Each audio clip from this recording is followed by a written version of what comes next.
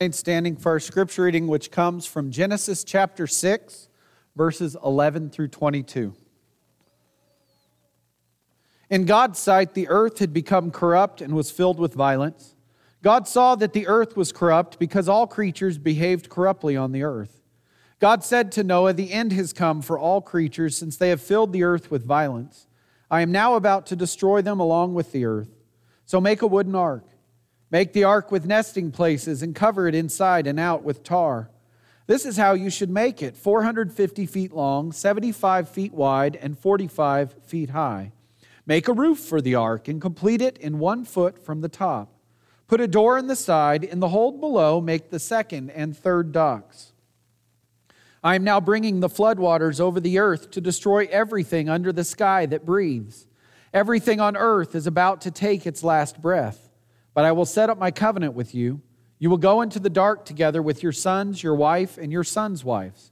From all living things, from all creatures, you are to bring a pair, male and female, into the ark with you to keep them alive. From each kind of bird, from each kind of livestock, and from each kind of everything that crawls on the ground, a pair from each will go in with you to stay alive. Take some from every kind of food and stow it as food for you and for the animals." Noah did everything exactly as God commanded him. This is the word of God for us, the people of God. Thanks be to God. If I can invite you to be seated, please. This morning we're going to be continuing our sermon series where we're looking at some of the Sunday school classics, the scriptures and stories from the Bible that our children often learn about first if they're flipping through a children's Bible or singing songs or other things.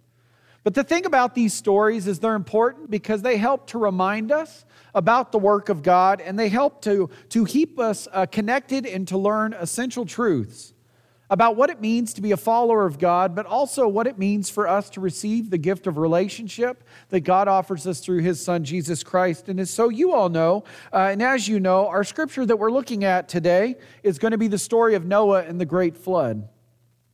And so rather than talk about it and spend a lot of, I'm going to talk about it, but we're going to watch the video first today because the video gives us a great visualization of the story. And before we begin it, I just want to point out that it does cover the entire story of Noah's Ark. And so we're only going to be looking at chapter 6, verses 11 through 22, which is the verses that we just heard. But it's helpful for us to remember the entire story of Noah, even as we look at these specific passages. So if you'll turn your attention to the screen, we'll watch the video.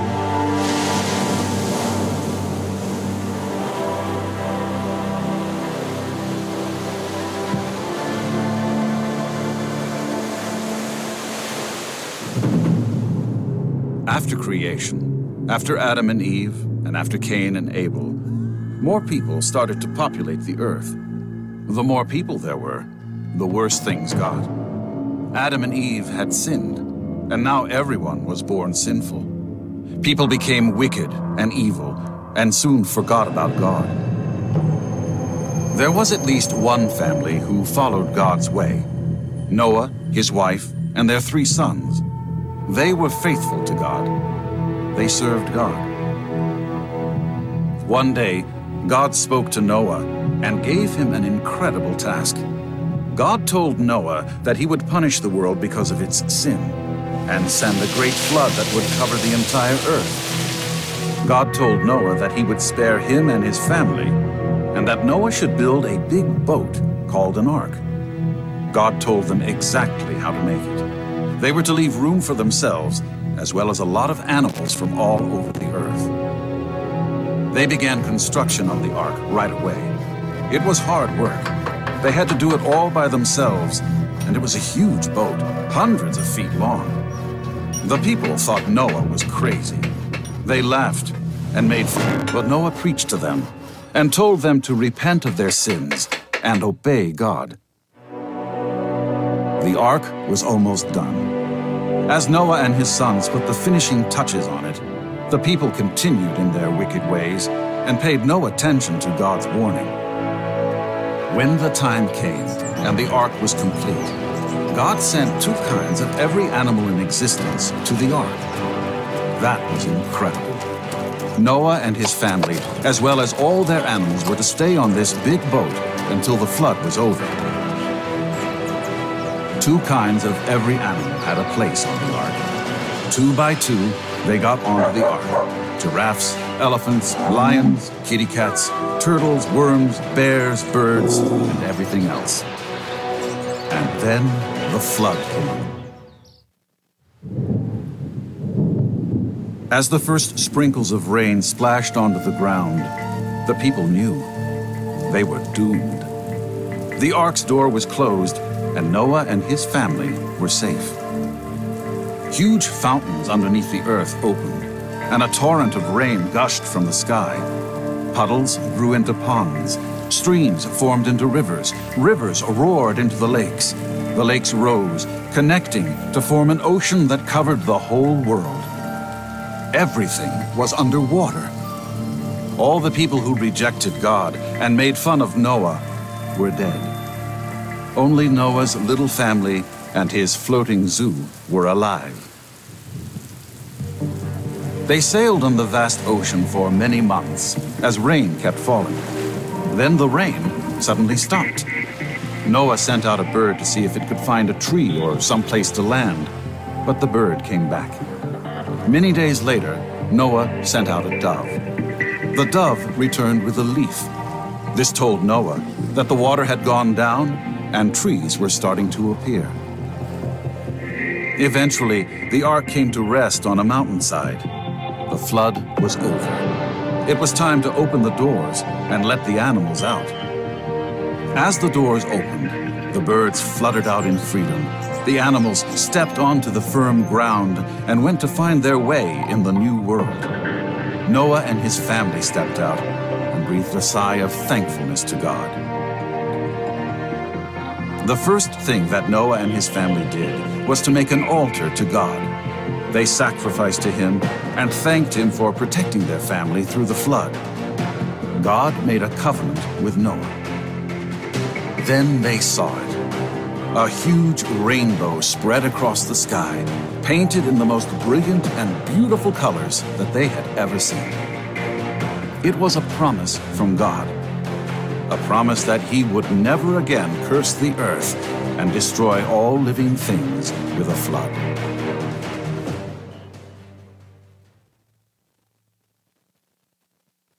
Story's definitely a Sunday school classic, and I can't help but watch this video and think of the many others that I've seen about the Noah story. In fact, there are probably more videos of Noah than most of us can think of. And then there's a catchy children's song about a floody and an arky. And I doubt there are many children who cannot say that at some point in their life that they didn't have a Noah's Ark playset, or at some point played with a large boat that had a bunch of animals that you'd put in it and then take out and then put in again. I know our girls certainly had more than one. But you also have to not forget the man with the beard in the playset. Although most playsets don't have a Miss Noah, do they? But it's helpful for us to remember this story and to look at it and to remember where this story falls in the Scripture. If you look in the book of Genesis, the story of Noah falls shortly after the creation story and the inhabiting of earth and God creating what he originally intended to do, which was to send humanity onto the earth. Noah's story gets us thinking about the Garden of Eden and about Adam and about Eve. It reminds us of the original plan by God to be in relationship with his people, to be in relationship with a people that he created in his own image. But Noah's story also reminds us of sin and of our propensity to sin, remembering the very beginning in the book of Genesis when Adam and Eve were in the garden and then they got evicted from the garden. And so for us to look at our scripture this morning, we have to know what God was choosing to do. And we have to know and remember why God chose to do what he did. In Genesis chapter 6, verse 5, it says, "The Lord saw that humanity had become thoroughly evil on earth, and that every idea in their minds thought up was completely evil." Genesis doesn't leave a lot of gray area, does it, in this scripture? in terms of the type of evil or of what was happening or of how people were choosing to live and orienting their minds, not towards things that weren't real good, but the Bible tells us towards evil. And so Genesis also tells us that God looked at what he had created and he was not encouraged. God was dismayed and frustrated and angry about the choices that humanity was making. And so Genesis 6 tells us that God decided to wipe off of the land the human race that I've created, from human beings to livestock to the crawling things to the birds in the skies, because I regret I made them all. See, God wasn't just angry with the choices humans were making. And it jumped out at me as I was reading this passage of Scripture this week that God wasn't just unhappy. But did you catch the line where it says that God regretted making humanity? I mean, that's like worse than just being angry. That's worse than just being frustrated. Friends, we're reading that God regretted making something that if you go back in Genesis 1 and Genesis 2, that we read many times that God looked at what he created and decided that it was good. It was good. The plants, the animals, the stars, the sun, you, me, everything, we were good. But yet just a few chapters later, we read that God looked at the creation that he had intended to be good. And God saw not goodness, but discord and anger as people chose to live for themselves, as they walked away from the plan that God had for their lives. And so God looked at the earth, God looked at humanity, God looked at everything, and he regretted making it. And so he decided to hit the big reset button by sending forth rain on the earth. But then Genesis 6:8 tells us, but as for Noah, the Lord remembered him. And so God looked at Noah and remembered the ways that Noah was choosing to live differently, remembering the ways that Noah was choosing to live morally, remembering the ways that Noah was choosing to follow the path and the plan that he was supposed to be on. And so God chose to spare Noah, his wife, his sons and their wives, and they were to respond to God's instruction and to respond to the grace that he was given them by building an ark and by following the plan. But see, we have to read this story and remember the words that God remembered Noah. And it wasn't just God remembering Noah up in God's mind or in his actions, but the Scripture tells us that God gave Noah grace because of the way that he was living. That God chose to show Noah grace. And see, God gave Noah grace when Noah did not even know what grace was or could be or what that even really meant. But yet grace found him. And it's because of grace that God gave Noah the directions to build the ark. It's because of grace that God gave Noah the direction to take his wife and his sons and their wives and all of the animals, whether they're flying or crawling, although whoever chose mosquitoes to go in the ark, that was a problem, but all the rest of the animals into the boat. And it's because of God's grace that when Noah and his family were shut in the ark by God, that they were delivered after 40 days and 40 nights of rain from the flooding. See, it was grace. It was grace that God showed him even when he didn't know he deserved it, even when he didn't recognize it was coming, even when he didn't even know what grace was even going to be. But see, God gave him grace so that he could kickstart his plan to resume a relationship with his creation, to resume a relationship with his people. And here's how the story works for us. See, I think we can read the story of Noah, and we can be reminded that this is how grace finds you and me. See, you were given grace because of the work of God, because of the generosity of God. Grace found you. And it's easy for us, I think, as Christians to look at Jesus and to say, well, Jesus, because of Jesus, God gave us grace. But I think what Noah's story shows us is that God has a long history of choosing to offer grace and of giving grace to the people that he's in relationship with. I mean, God did a great thing in sending Jesus Christ, but Noah's story shows us that his giving of grace was part of his plan and part of the way that he has always chosen to interact with his people. And so whether it's Noah's story or whether it's Jesus' story, I think what we can see is that in either one, God gives us grace and grace finds us.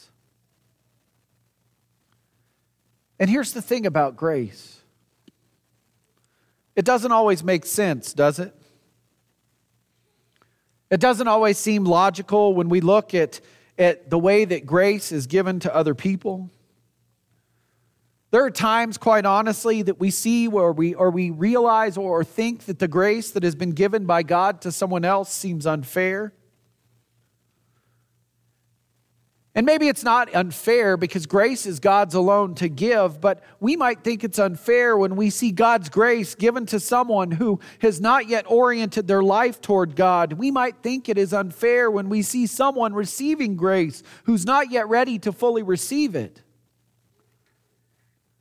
But see, isn't that Noah's story? Because it says grace found Noah when God remembered him. Not because of what Noah was doing, not because of the response that Noah had to do in order to receive it. The scripture doesn't tell us that God remembered Noah and then he told him to build the ark. And then after he built the ark, as long as he followed God's instruction, he would be given grace. The scripture shows us that God chooses to give him grace irregardless of his response. And see, friends, that's how God has offered you and I grace. Is that we're given grace when we aren't ready to receive it. We're shown grace when maybe we weren't ready to have grace fully in our lives. Maybe when we weren't fully ready to have God active in our lives. We're shown grace when we're still living for ourselves. Not ready to give it all up, not fully making the decision to fully follow Jesus. But see, yet every one of us can look and say that grace has found me. And see, it's the reason that grace has found you is because of the work of God.